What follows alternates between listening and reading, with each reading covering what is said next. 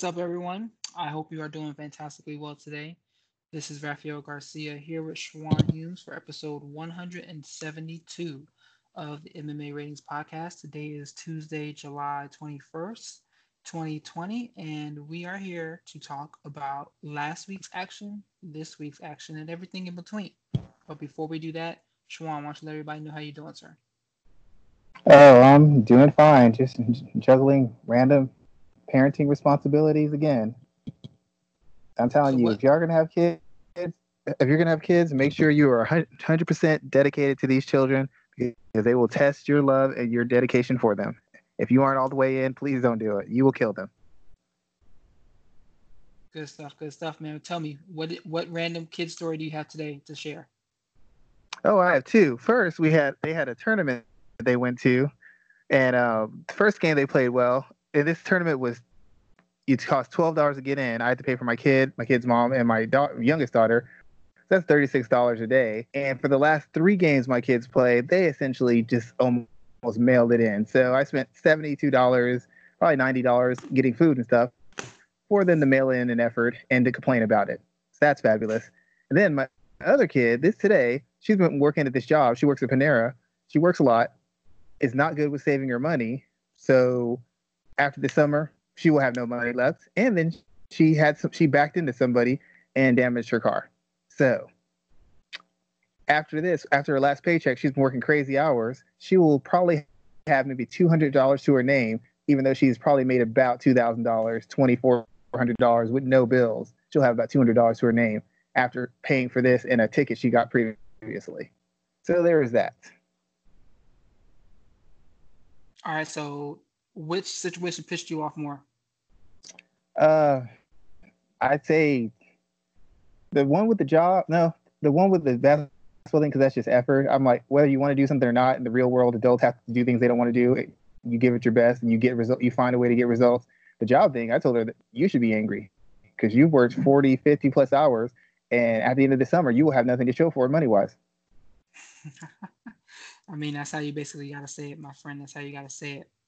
I told her, you hate. Let's. Oh, I hate these people now. Oh, well, it's too late now because now you leave it and you got $200 show out of the 2,500 you made. I'd be angry too. So you know what I'm not angry at, man. This weekend, I took the weekend off, and I went away. I put the phone up, disconnected from everything, and didn't do a damn thing. Really didn't talk to too many people. I hit you up to tell me about the fights, and that was probably the most refreshing weekend I've ever had. So, with that in mind, we will be talking about fights today that I did not see. However, I've taken some time to do some recapping, or let me change, I didn't see them live. I've watched what I needed to watch just because I wasn't really too interested in the show. So, everything just worked out perfectly. So, we're going to hop into talking about UFC Fight Night 172, also known as UFC Fight Island. I think this was number two or three because it was UFC 251, whatever number it was. I don't give a fuck. That doesn't matter. What does matter is we have a new flyweight champion, a men's flyweight champion in Davison Figueiredo, who picked up a stoppage victory over Joseph Benavidez, the second time he stopped Joe Jitsu in a row, this time finishing him in the first round via rear naked choke. Now, when I hit up Schwan on Saturday asking him about this fight, I was expecting to get good news, hoping to hear about him putting on a show, him being Joseph Benavidez and possibly getting a win. And that is the exact opposite of what happened. Schwan, let us know, how did this fight play out, and was it as bad as you thought it was going to be? It wasn't a fight, man. It was like an assault. It was bad. Joe Joe had no real offense. He couldn't wrestle with him. He couldn't grapple with him. He couldn't defend strikes. He couldn't really land anything of any note.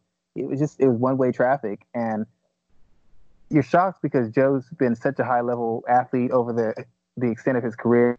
He's fought the best, and he's never really, except for the exception of the Demetrius Johnson fight, he's never really had a guy just walk through him. Everybody's had to leave a piece of themselves in the cage with Joe when they fight him. But in this fight, he just didn't have anything for him, and I can't say I was shocked. He had the better skill set. He's got more experience. He has better IQ, more awareness. And I said this last week. A lot of Joe's success is based off of his timing and his power. He scares people off with his power, and guys don't want to commit to all that effort offense because they're afraid of getting countered or blasted with one of his leads or one of the short combinations that he lands. And so they get hesitant and they try to pick their spots, and that allows them the freedom to pot shot and him to put pressure these guys. But the worst thing, the second part of that is his timing. And as you get older and you have more wear and tear on you, your timing goes. And when you're a guy who relies on power and timing, that means some of your defensive measures and your counter offensive measures aren't technique based. And when you've lost a step athletically and your chin is not there anymore and your timing's not there, the things you get away with when you're 30, 28, 29, 30, 31 are things you can't get away with, especially when you're facing a high-end athlete. And this guy was too athletic for him. He couldn't get any of the shots he wanted off. He couldn't get away. He couldn't create space. He couldn't get the guy off him. He couldn't tie him up. He couldn't slow him down. He couldn't do anything. And he just got steamrolled. And every technical hole he has and every bad habit he has got exploited all at once in that night. And it was depressing to watch, to be quite honest. What was Joseph Benavidez's body language like at the end of the fight? Do you think he was dejected in a way that will make you believe that this was it for him? Because as I wrote on, I think, Thursday of last week, I really think this was his last stand. He is at a point, he's 34 years old, I think, and he's fought for the title 5 different times. 5. He's fought for the WEC title once, and he's fought for some iteration of the UFC bantam of flyweight title 4 other times. Did his body language make you think that this was it for him? Like, did you see that in any way, shape, or form, or do you think he's going to kind of retool and figure out a way to get back into the title picture, which I think is almost non-existent at this time? I don't think there's any. First of all, I don't think there's any way he can get back to the title. He literally, and that guy hits hard. That guy hits very hard. But every single time he touched Joseph, he was getting rocked. He was getting dropped. I mean, I've never really seen him manhandle like that on the ground. I've never seen a person just have their way with him in grappling exchanges. It wasn't competitive at all. And his body language looked like the guy who realized, A, I'm not getting another title shot, and B, to me, he looked super depressed. Like, the reality had to set in on him. Not only is he not getting another title shot because he's had so many, he's not even competitive enough to demand one. At this stage, I don't know who I'd favor him over. That's 2 fights in a row. He's gotten brutally stopped and taken tremendous abuse. If he doesn't have a chin with the technical deficiency he has defensively and some of the looseness of his offense, he's not going to be able to beat any top 5 guy. I can't favor him against the top 5 guy. I don't know that I can favor him against the top 10 guy. Anybody who's a quality fighter in that division has a chance against him. Now, he's skilled enough and experienced enough that he could beat anybody. But at this point, his ability to recover isn't great. His ability to absorb punishment isn't great. And he no longer has the timing to get by on the kind of offense and the way he fights. So I don't know who I favor him against. At this point, a top 15 guy might knock him off. He just seemed dejected. The reality set in. He knows there's not going to be another title shot. And if he keeps on fighting, he's literally just fighting to fight. And if you're here to be the best, and you realize that now you don't have an opportunity to do anything other than be a placeholder or a guy who knocks off young prospects, it's got to be a very sobering thought for you. And there's nothing that he's going to be able to do that's going to be able to change anybody's mind. Not after these 2 last losses. He has no grounds to stand on for any title shot or anything else, to be quite honest. It's pretty much the end of the road for him as far as I'm concerned. I don't know that he'll stop, but it is the end of the road for him as an elite fighter. Okay, good thoughts there, because I can kind of agree with you on that. I think that he is in a place where he's not the Joseph Benavidez that's beating the hell out of everybody anymore and staying at the top of the pecking order. Let's talk about that. You know the sad thing about him? Before we get into that, the sad thing about it is in his prime, he wasted his prime in the UFC circling around the division, hoping that Demetrius Johnson would lose so he'd have a second shot at that title. That's basically what he spent the majority of his career. I mean, he went on some hellacious runs in that division, was basically cleaning out the division 2 times over, all for a champion that he lost to twice before and he had no chance of beating and he'd never get a shot at. So then he gets that brief reprieve. Demetrius is out. Henry Cejudo's won it. He's fought a tough fight with Cejudo, and he just couldn't close the show to get that rematch. And then when he finally gets his offered the title fight, the guy doesn't make weight, headbutts him, he gets knocked out, and then he finally gets everything's easy even the guy made weight. It's his best opportunity, and he loses again. Like, I can't imagine what's going through this guy's mind. Like, he's been one of the best fighters in two divisions for the majority of his career, and he's never gotten it done. And he's got more opportunities than almost anybody else in the history of mixed martial arts. It's a very hard story to swallow when you look at all the things that make it up. Yeah, we'll get back to Joseph Benavidez in a second because I want to talk about the new champion. What are your thoughts about Figueiredo here? Are we looking at someone who is going to be in that position for an extended period of time? I'm seeing a lot of people really talking about him as a true threat of someone who can be a two-division champion. Is Figueiredo that big of a deal at this point, or are we kind of overexcited about him right now?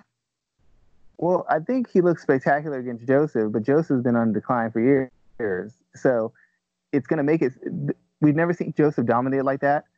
So it's going to make the win that Figueiredo had look that much more impressive when really the win is more about how far Joseph has declined than how good Figueiredo is. I mean, he's a good fighter. He's an aggressive counterpuncher. He hits hard. He seems to take a good shot. He seems to be a very good grappler.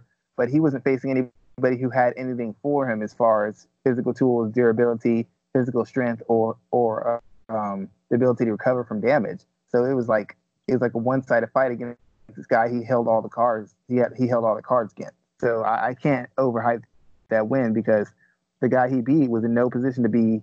Really didn't deserve that position. To be, if we're being honest, he got that on name brand, name recognition. He didn't get that because he earned that. He didn't have it anymore. Well, I think we could say that he did earn it in a sense. I mean, he's the last person to defeat Henry Cejudo. He beat Jussier Formiga, and he beat a bunch of other guys who were at the top of that division. So I think he did earn it. The one thing that rematch, no. That rematch, no, man. I'm sorry. I said the rematch. It just didn't make sense to me. Yeah, even with the weight loss, it was a bad matchup. Like when you saw the fight, I was like, that guy was just ragdolling him. He couldn't. Every time the guy touched him, I'm like, what are you gonna fix in the next 6-8 months? Was gonna allow you to handle that? He's never been a slick defensive guy.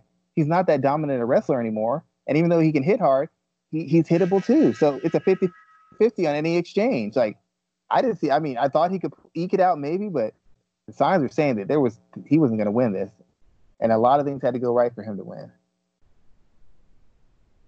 Okay, I'll take that breakdown there first, and like I said, we're going to come back to Joseph in a second. Figueiredo, he's talking about fighting in two weight classes. Is that something that we need to squash right now, and we need to talk about this division 125 and the way that this belt badly needs to be defended? It hasn't really been defended in a way that makes any sense since Demetrius Johnson held the title. So what needs to be next for him on the docket? They need to actually defend in the division and build the division back up. I mean, Henry Cejudo won it, and then he wanted to move up weight classes. I mean, I think he defended it once, maybe, and then he moved right back up. They haven't had an active defending champion. For all the grief that Mighty Mouse caught, he was active. He defended the championship often, and he was dominant in doing so. But everybody knows there's not a lot of money in the division. The UFC doesn't believe in the division, and everybody's trying to get paid. Everybody's trying to jump the line and get to the payday. So I don't think they should allow him to do it. I don't think there's a big enough matchup to allow him to do it, to be quite honest. I think he should have to defend the title 2 to 3 times, at least 3 times before they even consider him moving up to fight. I mean, Bantamweight's got a bunch of people who are in line for a title fight, or guys who are a fight away from a title fight. They don't need another guy coming up, especially a guy who doesn't draw and isn't a big name and isn't a big seller. Why give him the title fight? Who does that benefit? What do you think about Tim Elliott, a guy who looked very good in his last bout? Do you think he is automatically seated as the #1 contender? I probably think Brandon Moreno is probably. I mean, Elliott.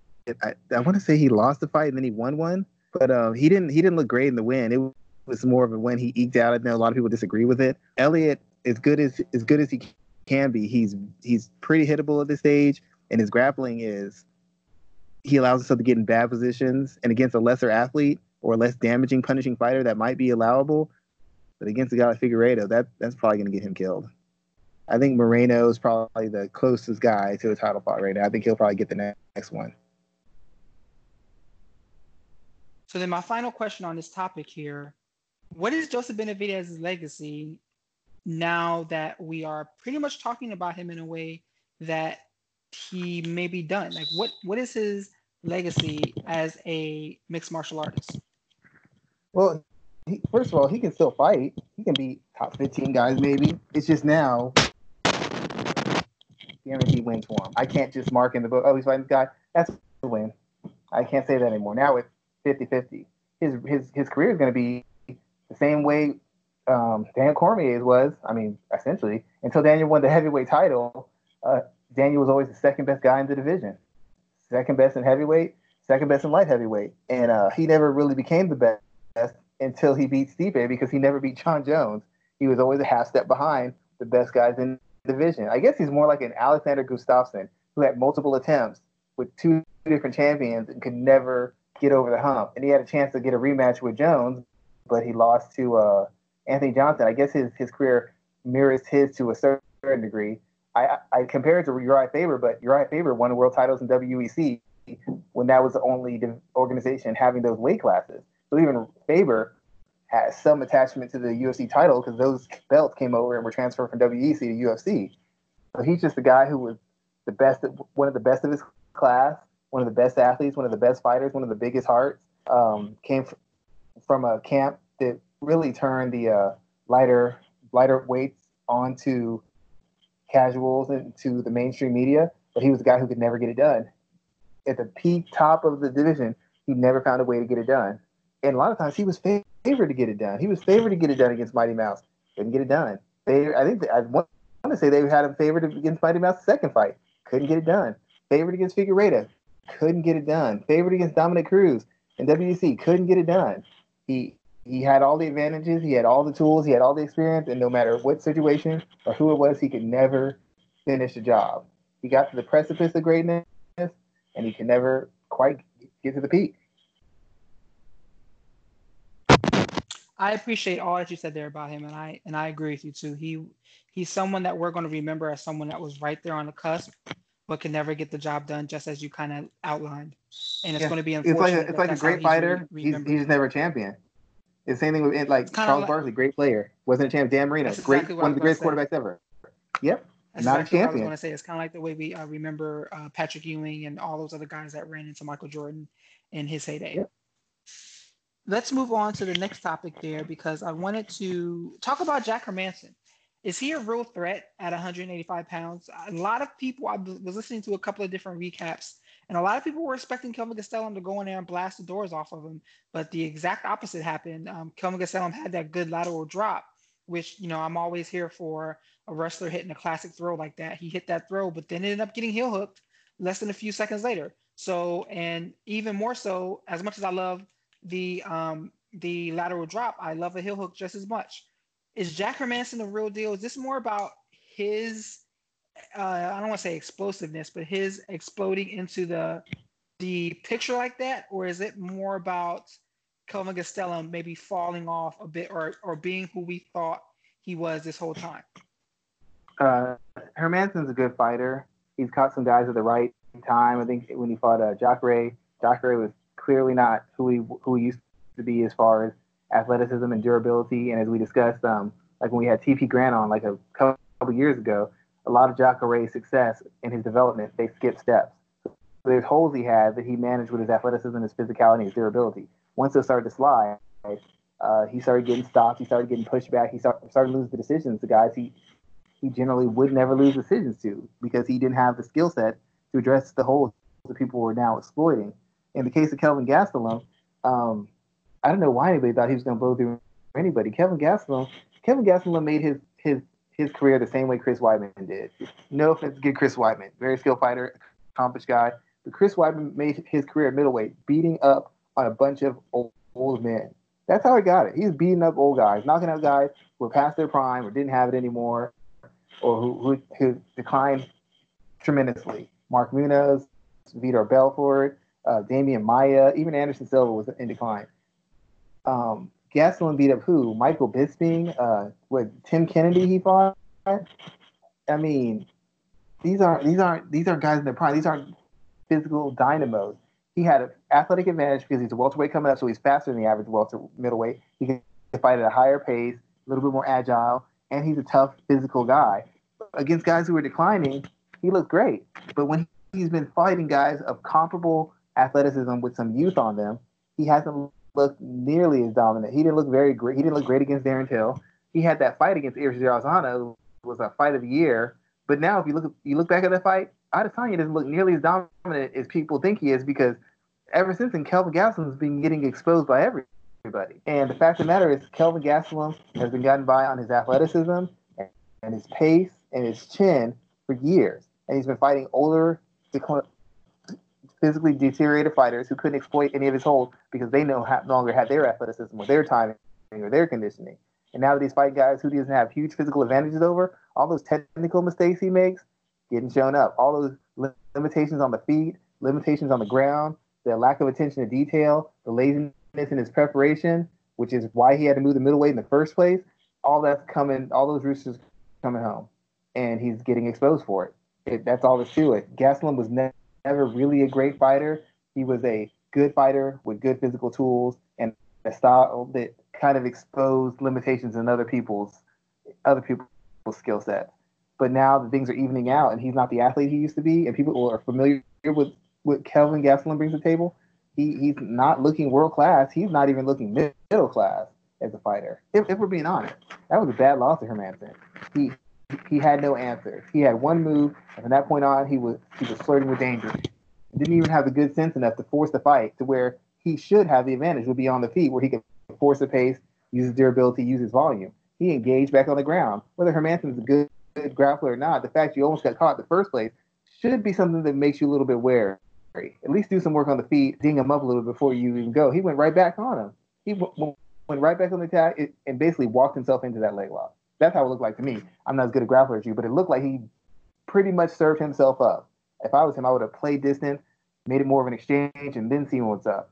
But he didn't. He jumped right into the lion's den, and he got finished.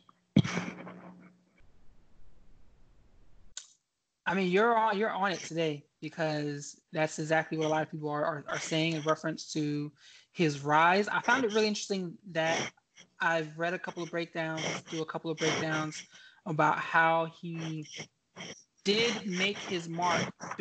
Sean, what sound is that? Sean, can you stop whatever sound it is? How he did make his mark beating up a lot of guys who were past their prime. And they pointed that out pretty heavily because that's what a lot of his career has been at this point.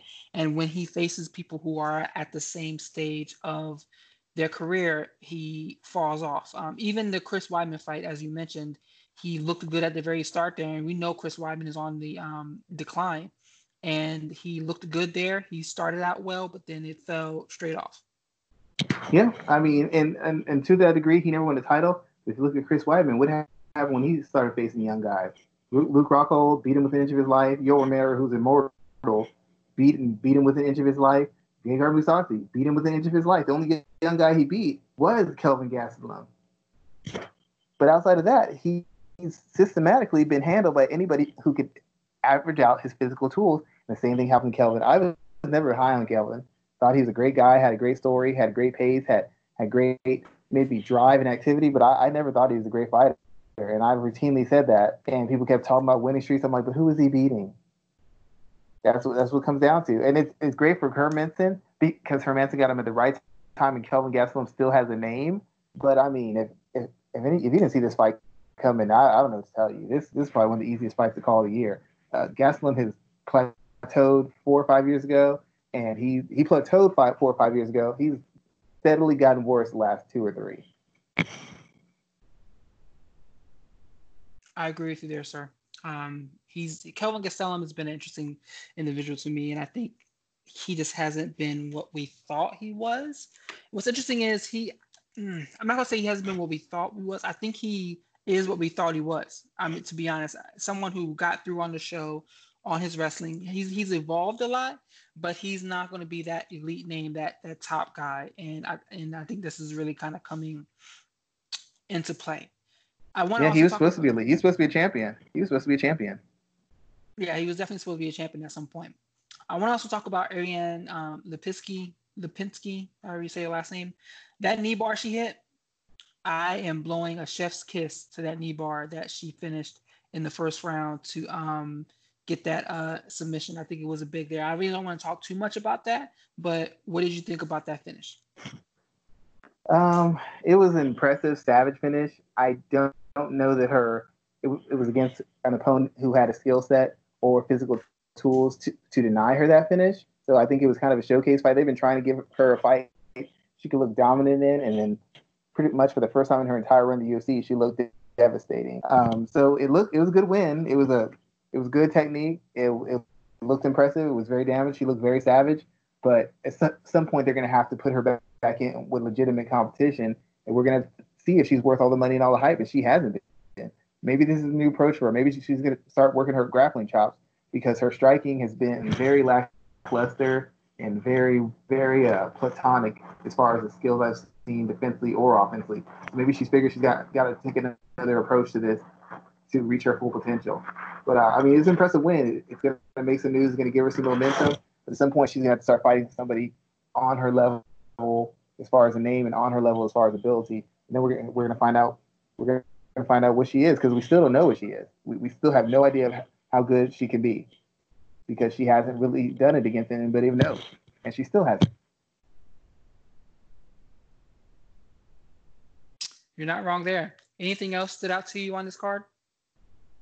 Not really. It was not the greatest card. I mean, it wasn't bad, but it's not one that, if this was a pay-per-view, I can tell you it wouldn't do 1.3 million. No, what would do 1.3 million and all. What also won't do 1.3 million, maybe combined, I think, is the MMA action we have coming up this weekend. We have 2 fight cards scheduled. Bellator is coming back to the scene finally with their event coming up this weekend. And we also have UFC on ESPN 14. We're going to talk about that first because we have a big main event with Robert Whitaker and Darren Till at 185. This is pitting former champion Whitaker against former welterweight title challenger Till. Till was one of those guys who's gotten a win over Kelvin Gastelum. That was a split decision, which I don't think was as close as we thought it was back then, but it was still a split decision. Schwan, that scraping sound. Thank you. So let's talk about this fight here between Whitaker and Till. Till said, I saw an interesting headline from him today where he's basically saying that after he beats Whitaker, he deserves a title shot and nothing less. I totally disagree with him. At this time, I 110% disagree with him. What do you think about his statement there? Do you think he deserves a title shot if he can defeat Robert Whitaker? Oh God, no!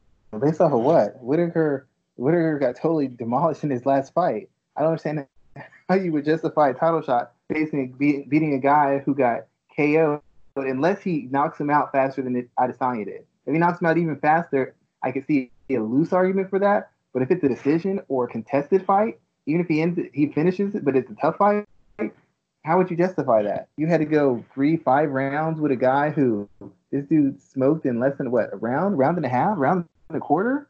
No, that's not going to be enough. Beating Kelvin Gastelum and Robert Whitaker, maybe the UFC likes it because they think he's marketable. But as far as legitimate earning the fight, beating those two is not. Beating Kelvin Gastelum means nothing nowadays. So that's like a win that didn't even happen. Beating Robert Whitaker isn't going to cut it. Robert Whitaker off of what, almost a year off? No, that's not going to do it. Not going to do it for me.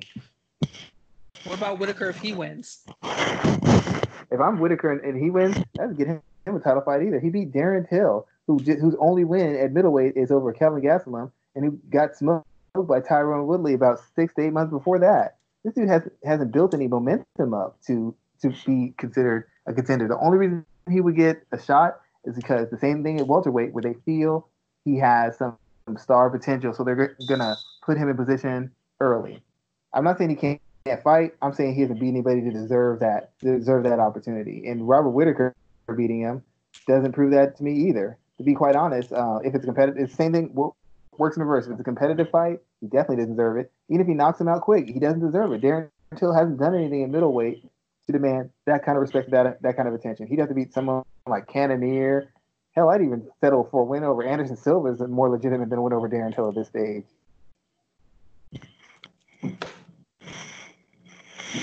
All right, so I'm not going to disagree too much with that there at all. I'm interested in this fight because I want to see Schwan. I don't know what you're moving, but it's scraping up against your mic, and I can hear everything about it. I want to see what Whitaker looks like at coming back finally, and I also want to see what Till looks like at 185 against someone who is a threat. I'm a little concerned because I'm always, as I always am, about Whitaker and his physical state. Schwan, you're still giving me a lot of feedback. I'm trying not to move. There we go. That's why. Go ahead. Sorry. Okay. Okay. So I'm always worried about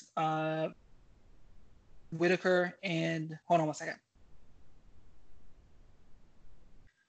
I'm always concerned about Whitaker and what his physical state will look like when it's time for him to compete. But let's really kind of see what that looks like, because I think that he is an interesting threat at 185 pounds still, even at this point of his career. But I just think that he kind of needs some big wins and some time away at the same time, and that's what bothers me about him. We know he's had issues with injuries. We know he's had other problems I know he had a situation with his daughter. I want to say it was before his last fight that he had to pull out of that one. So like, I want to just see what this guy will look like when he gets back into that title shape and that title place, like he was when he fought Yoel Romero back to back. Yeah, the biggest thing with Whitaker is that he's been through so many wars. Even the fights he's won in short order, like it's just he's taking so much punishment in fight after fight after fight after fight. You're only got so many punches you can take, so many kicks, so many miles you can take on your body.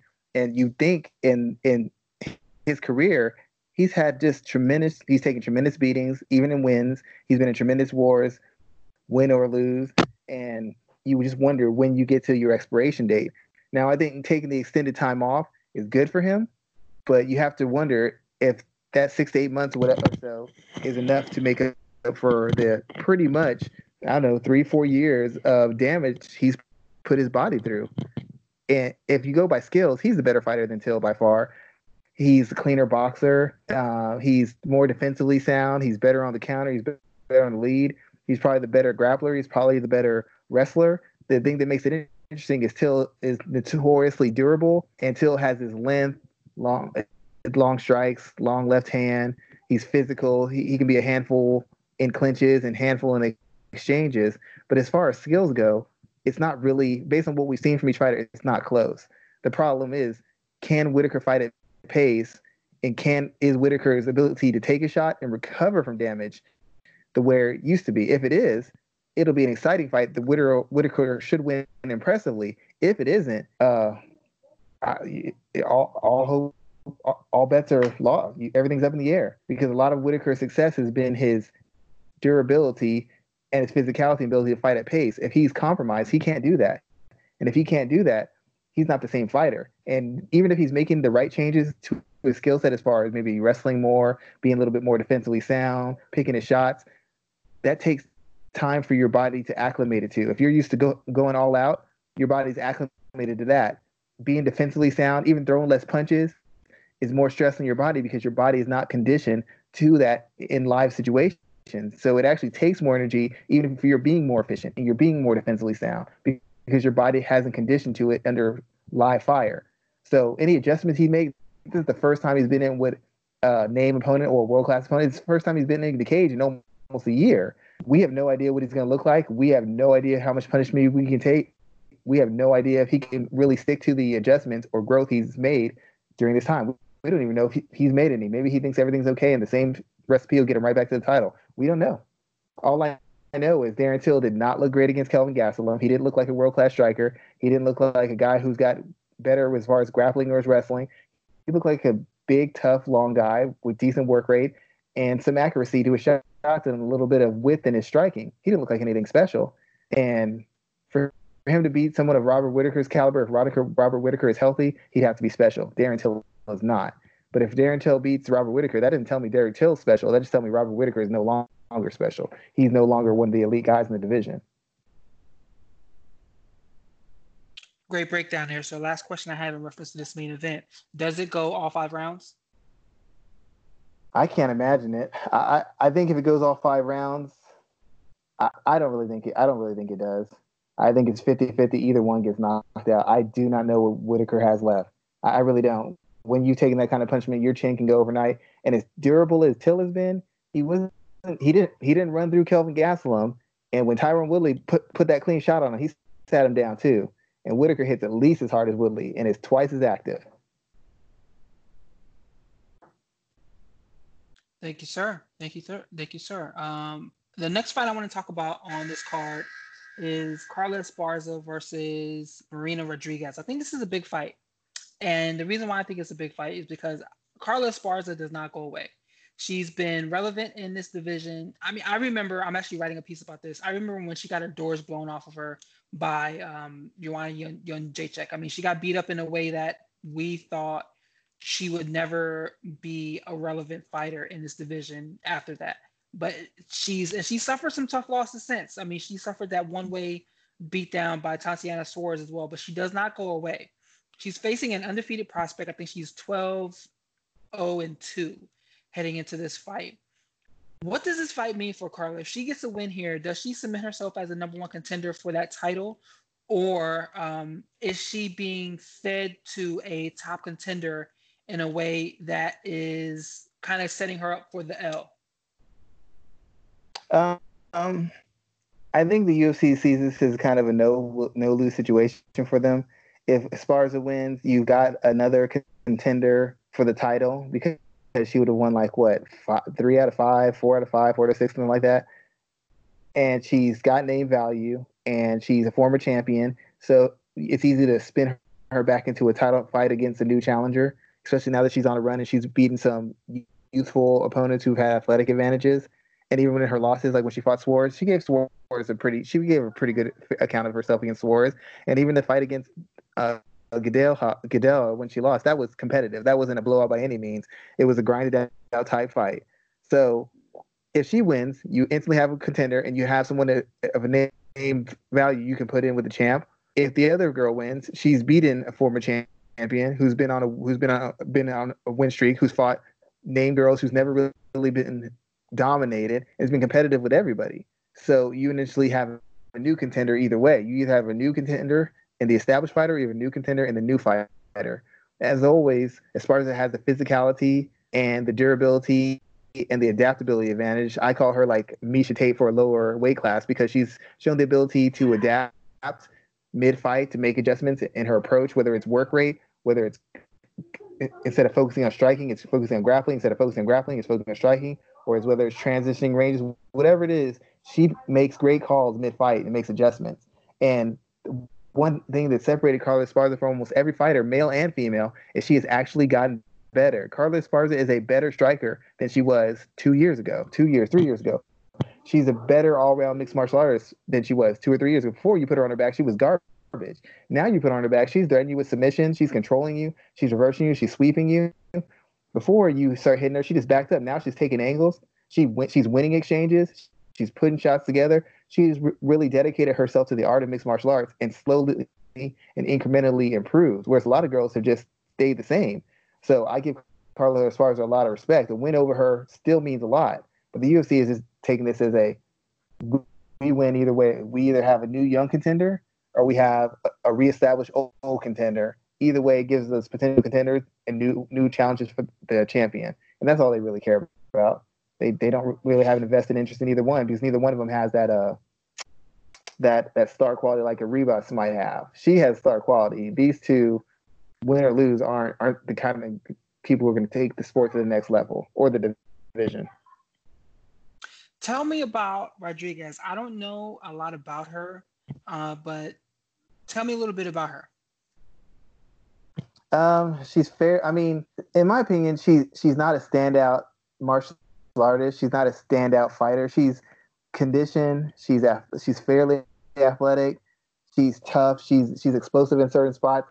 I don't know that she puts the whole game together. She seems like one of those fighters who kind of does one thing and does the other. She can strike, grapple, wrestle. I don't really see her transitioning between ranges as effectively. I don't know that she can effectively bully a fighter who's comfortable with a certain level of contact and comfortable with a certain level of physicality. I think a lot of the wins she has is a matter of her having clear athletic advantages and clear physical advantages over opponents, and having opponents who don't know how to deal with that. They don't know how to respond to someone who doesn't let them have their way. Unfortunately, unfortunately facing Esparza, she's gonna have a fighter who mentally won't shut down or mentally won't break when she's not getting the spots she wants, and who's willing to work her way out of spots that she doesn't want. The best example would be when you saw her fight against Cynthia Calvillo. I mean, she had her moments, but she could never really take that fight over. She couldn't separate herself. And Calvillo, even though she had a really big win recently, hasn't really improved in 2 years. And the fact that she couldn't figure Calvillo out or shut Calvillo down is very concerning to me. It shows chinks in her armor that tell me that someone with Esparza's class and Esparza's experience is going to be able to exploit her, because she couldn't force the pace to overwhelm Cynthia Calvillo, and she couldn't slow Cynthia Calvillo down enough where she could physically control her and kind of exert her dominance or showcase her dominance in grappling exchanges or in striking exchanges. That's kind of concern for me, that she couldn't make an adjustment, whether with her aggression, her work rate, or the technique she's using. She was just doing the same thing over and over. It was working, and then it stopped. And she had no ability to adjust and reassert her control. And against somebody who has the ability to adjust on the fly, that's a problem. I mean, beating Tecia Torres doesn't impress me. Tecia Torres, is a very flawed fighter strategically and technically, and beat Jessica Aguilar. Jessica Aguilar at that point had nothing left. She declined physically, can't control where fights happen, isn't a good striker, and having a draw with Randa Marcos. I mean, it's the same thing as fighting Cynthia Calvillo, two very one-note fighters who have a hard time putting things together, and you couldn't find any way to compete at a level to separate yourself from them. You basically had success, and then you didn't, and you had no ability to regain that success, that momentum. That's a concern for me against somebody with Esparza's IQ. You remember when Jessica Aguilar used to be the best lightweight, or was it 125 fighter in the women's world? Her and Esparza was supposed to be the fight. They won it. Hello? Yeah, it's crazy how time flies. It's crazy how things change. Aguilar's out of the sport, and Esparza is still, she's like a win away from being top 5. Yeah, it's funny how that completely shifted. They brought in Aguilar expecting her to win the belt that season, and look how that played out. One more thing about Rodriguez. When you look through her record, you see early on it's these dominant decisions, it's these stoppages, it's these TKOs. But when you start seeing that talent level and that skill level out a little bit, she doesn't look nearly as dominant. She can't put a stamp on these fights. She beat Torres, but it wasn't dominant. She beat Aguilar, but that's Aguilar. Marcos and Cynthia Calvillo are the two best opponents she's faced, and she couldn't separate herself from them. That's a problem. As good as they are, as tough as they are, they're pretty much a blueprint has been built for you to beat them, and you either couldn't follow it in preparation and training and execute, or you couldn't figure it out on the fly. That's not a good sign against somebody like Esparza. Esparza will give you rounds. She'll give you moments, but she figures you out.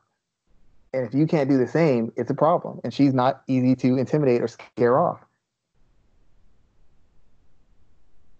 Great stuff there, man. Great stuff. Last thing I want to talk about on this card is a reference to one thing that is probably going to be a little bit mean, but there are 3 fighters on this card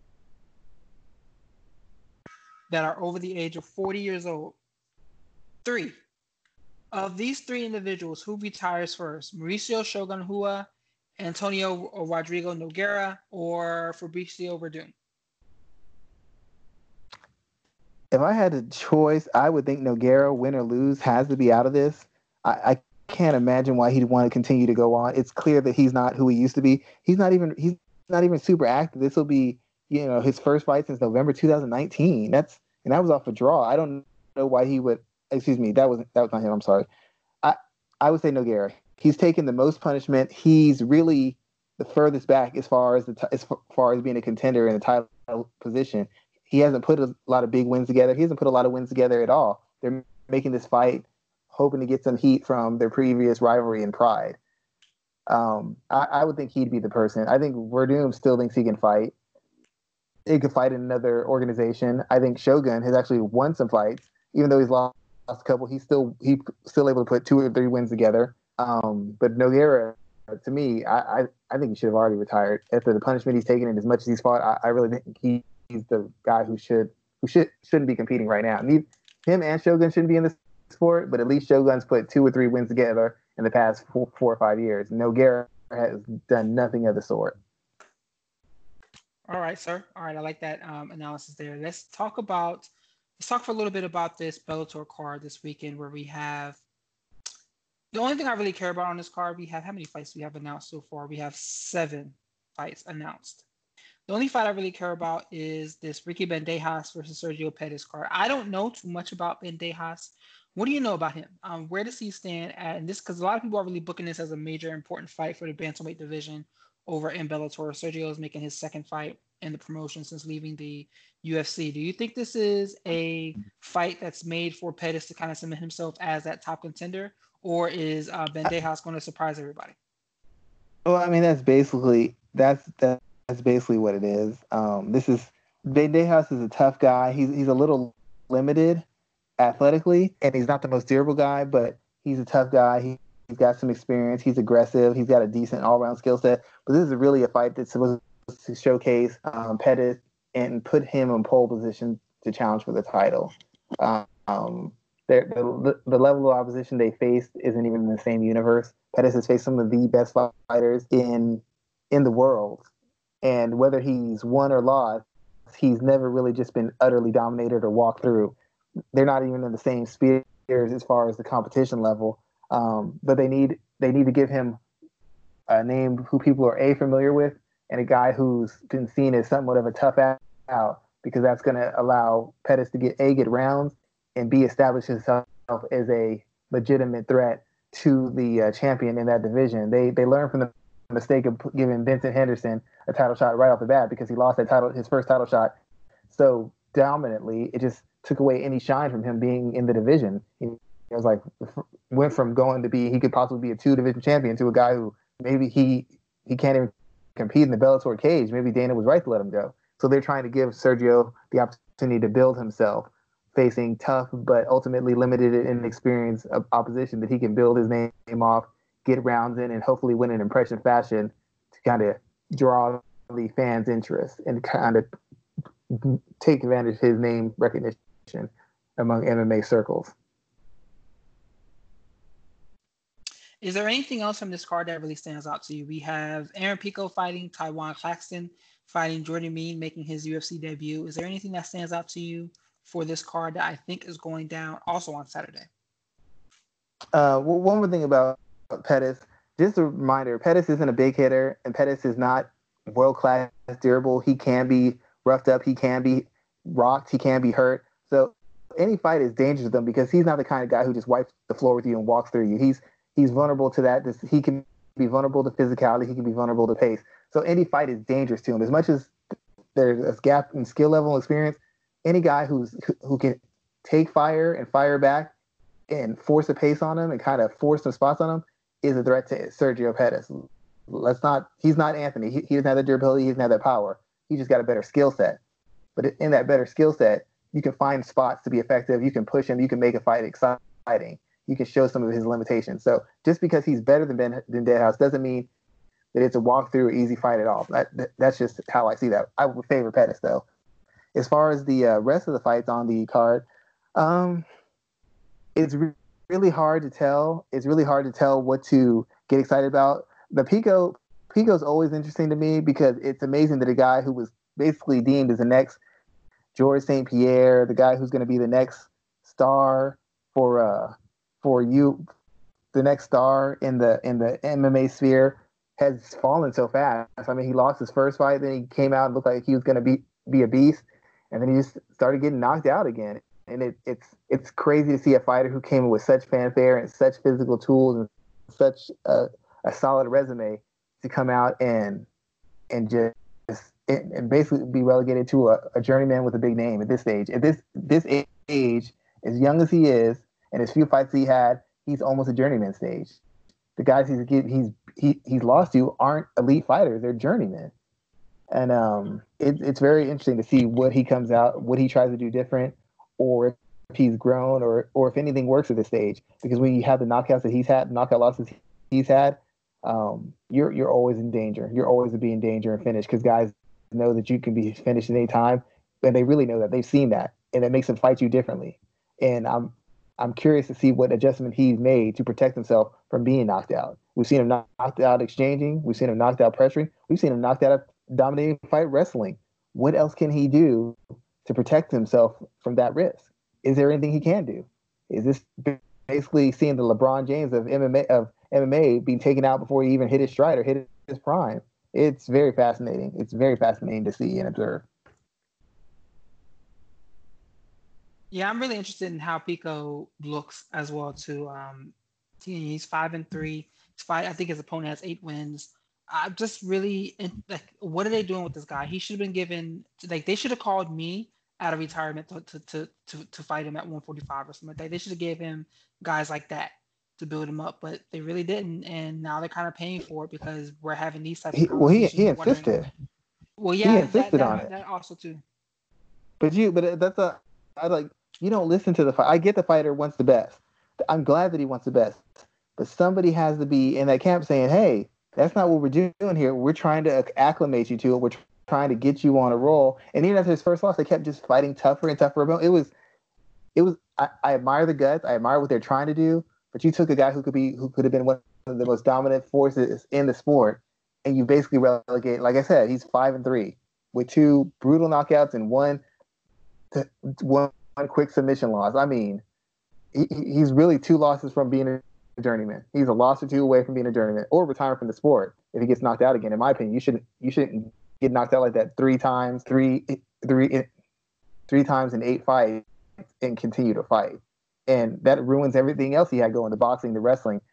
It's hindered him on every possible level. And I feel like Bellator's mishandled this tremendously. Also, Jordan Means fighting on the card. Once again, not a big name, but an experienced guy who they're trying to fill out their division to kind of give their name guys someone to fight as a gauge of how good you are or what you have left or if you have star potential. That's all he's being used for. He's not a potential champion.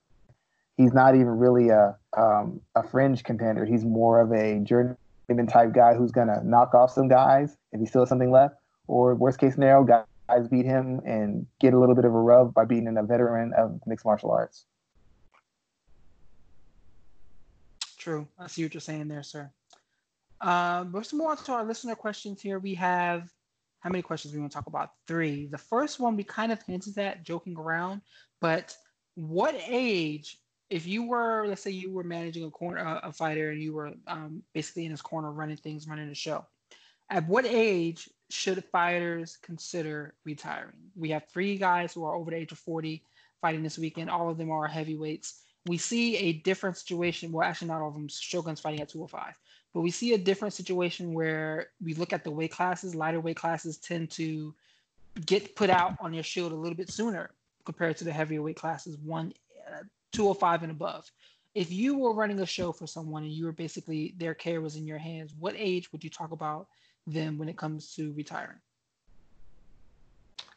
It depends. To me, if you're going to be a lightweight or heavyweight, you can fight into your 40s. Your experience is going to carry you. I mean, even if you're not athletically where you used to be, the divisions are so thin, guys can't get the appropriate experience or the appropriate looks to handle when adversity comes up. You see so many guys come through light heavyweight, they're knocking people out, they're submitting people left and right. Then they face some veteran whose chin is gone, whose athleticism is declined, and they either get submitted or knocked out by the guy because they get him in a bad spot, but they don't have any of the poise or finishing ability or technique to fully take advantage of them, end up exposing themselves and getting finished themselves. We've seen it time and time again when Frank Mir was on his run, knocking out all these young heavyweights. What's his name? I can't remember his name. The one who just beat Anthony Smith half to death. Glover Teixeira has been knocking off every hot stuff, light heavyweight prospect for the last year and a half, last 2.5 years, 2.5, 3 years. He's been wiping the floor with them. They beat the hell out of him first round. Then he turns around either beats the hell out of them and stops them or submits them. The guys don't have enough time to face the right opponents to develop their awareness, their IQ, their skill, or the defensive tactics under pressure. and these experienced guys exploit that. As far as the age, my thing isn't the age you retire; it's the circumstances under which you're fighting. You taking 4, 5, 6 brutal knockouts. I don't know that you should be fighting anyways, regardless of what age you are. It depends on how you're losing. Are you losing in close decisions?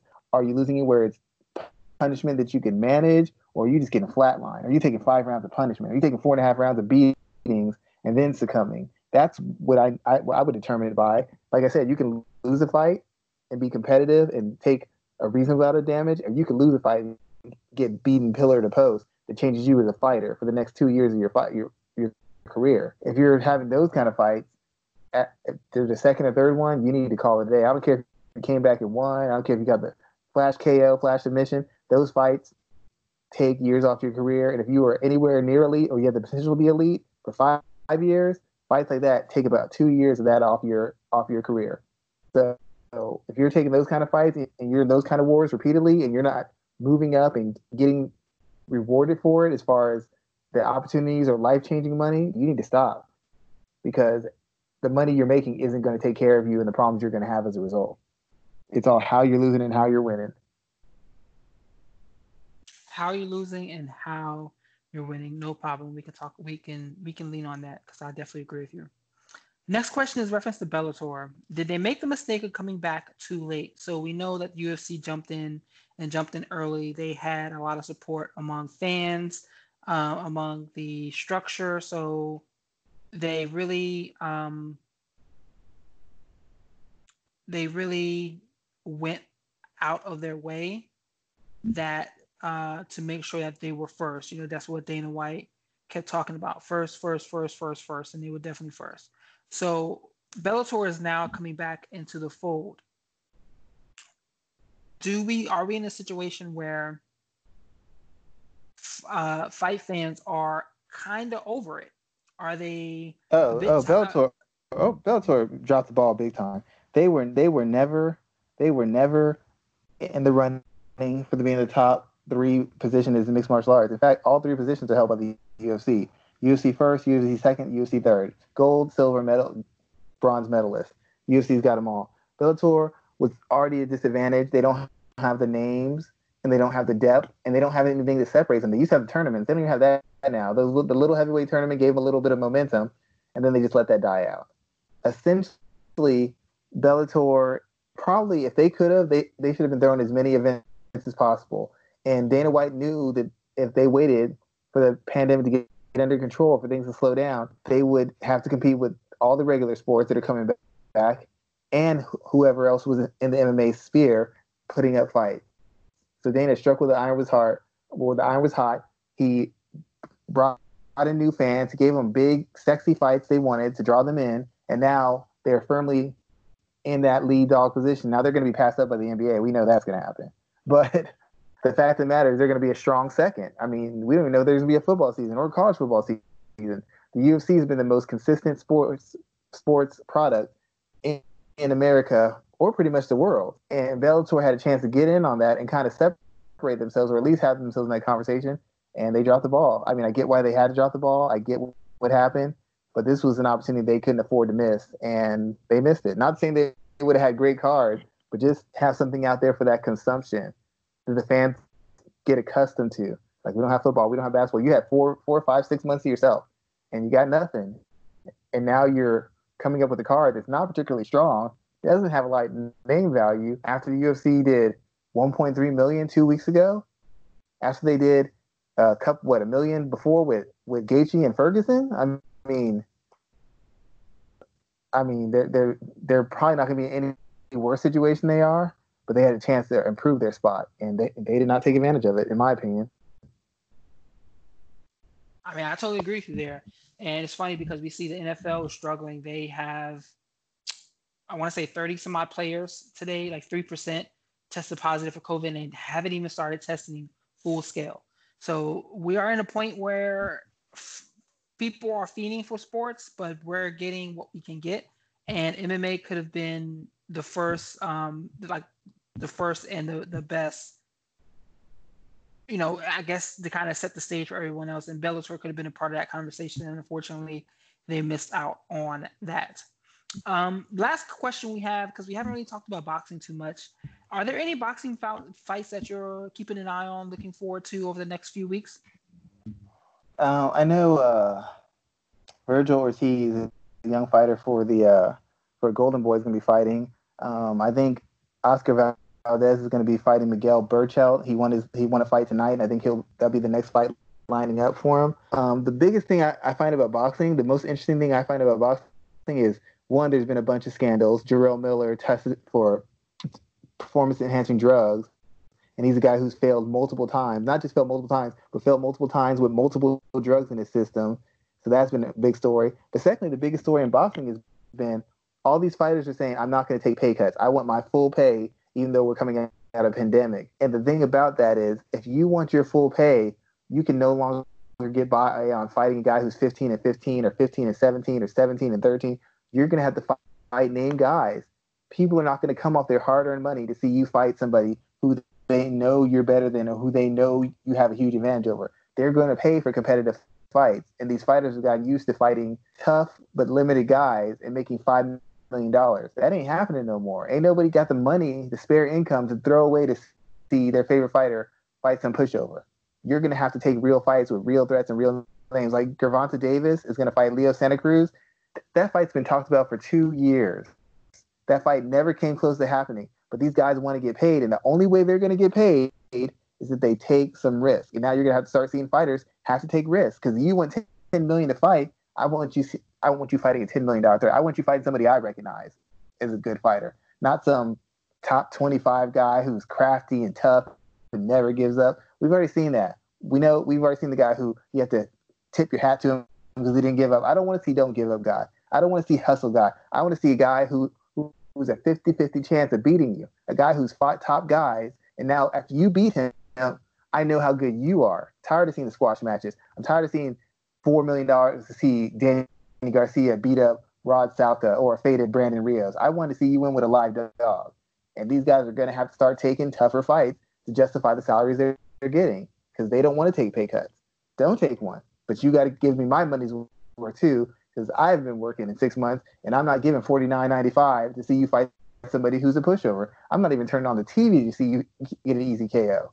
You want my money, you want my attention. You better bring somebody who demands my money and attention. And that's the biggest battle that's happened in boxing nowadays because they have had some freedom and some power. They've empowered their fighters and they've gotten a little comfortable. And I know it's a dangerous sport. I get the risk. I'm not a fighter. I get it. But I'm a family man. You're a person who has bills and expenses. You want to pay to see undefeated fighter who's got 2 world titles fight a guy who's 17 and 15? I don't. You know? What about the Top Rank Summer Series? How would you grade that? How did that go down for you? If you watched it, it's been good. It's been some good fights, but it hasn't been the tentpole fights because the tentpole guys don't want to shake short money. And unfortunately, all the guys with the biggest names and the biggest draws are having logistic issues, for one. And two, these guys want even more money to fight a name guy. I want $5 million to fight a bum. I want $15 million to fight a really good guy. And this guy, a really good guy, all the really good guys are in different organizations, different promotions. And so it makes it hard to get the fights you really want. So a lot of fights have fallen through. A lot of fights have had last-second replacements. A lot of fights have fallen through, and they've had to move up a complimentary fight into the main event. But at least it's been boxing. It's been fairly competitive, good fights. It just hasn't been the fights that draw the attention of the casual fan. But it's been good fights. And the fact of the matter, they've been putting out a product. Top Rank's ahead of the curve because Top Rank's been routinely putting things out. So people are going to first thing they're thinking right now is of Top Rank and Golden Boy because they've been putting stuff out left and right. They've been pushing their guys to the front of the line. But you haven't had the tentpole fights, the big blockbuster events. But they've been putting on good fights, good competitive fights that have established or reestablished some guys who might be forces in multiple divisions. But it hasn't had the Gaethje Ferguson fight yet. We haven't had something like that. We haven't had a Usman type Masvidal type of event yet, and I don't know when that's going to happen, given how stingy these guys are as far as what they want to get paid and who they're willing to face for that kind of money. Good stuff, sir. I appreciate your analysis on that because I'm trying to get into boxing a little bit more and kind of see what's out there. But let's talk about that. Let's now let everyone know what we're working on. Why don't you tell everybody what you're working on first? As usual, I kind of like I run ideas by Michael, the boss man. If he doesn't like it, then I basically take my articles and break them down into series of tweets that I make through MMA ratings, give it to the fans that way, and spread the word that way. Outside of that, I've just been working on some other live action comic book pieces because there's so many characters to do and people send me requests. So kind of find the right scenes to treat it. Like I said, as I always do, I treat it as a fighter, breaking down the technique, the angles, the thought process behind it.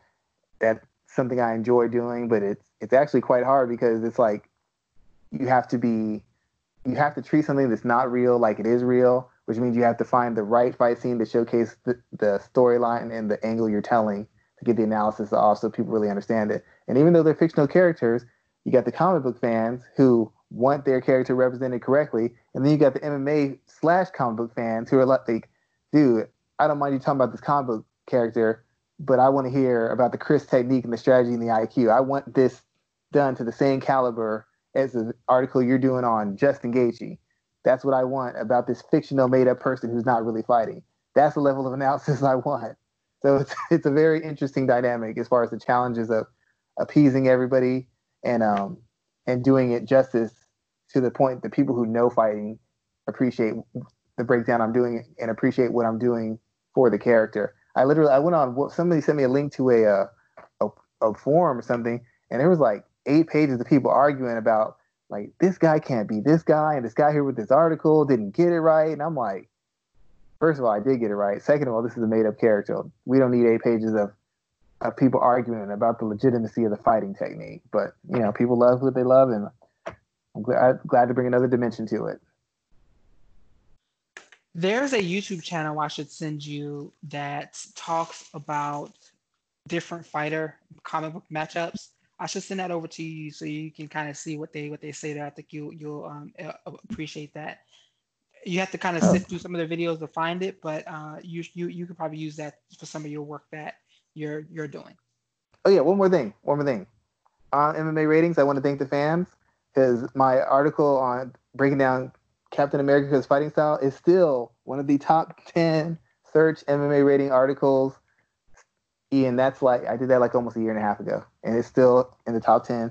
So I thank you guys for suggesting it to people. I thank you guys for retweeting it. I thank you guys for looking at it a million times because that's the only way I can explain it. I released that like in April. I released that when they had Infinity War and Endgame's come and gone like 6-7 months ago, and it's still in the top 10. People still look it up on Google or look it directly through the website. So I appreciate y'all for doing that. It's one of my favorite pieces, and I thank y'all for supporting it.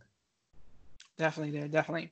So I am picking up a lot of writing content. I just actually kind of signed on to manage take on a co-site expert, I guess, position for Daily DDT, which is a subsidiary of Fansided. Wow. So I'm kind of doing some more editing there as well. So yeah, I'm always find out stuff last second. Why am I always last?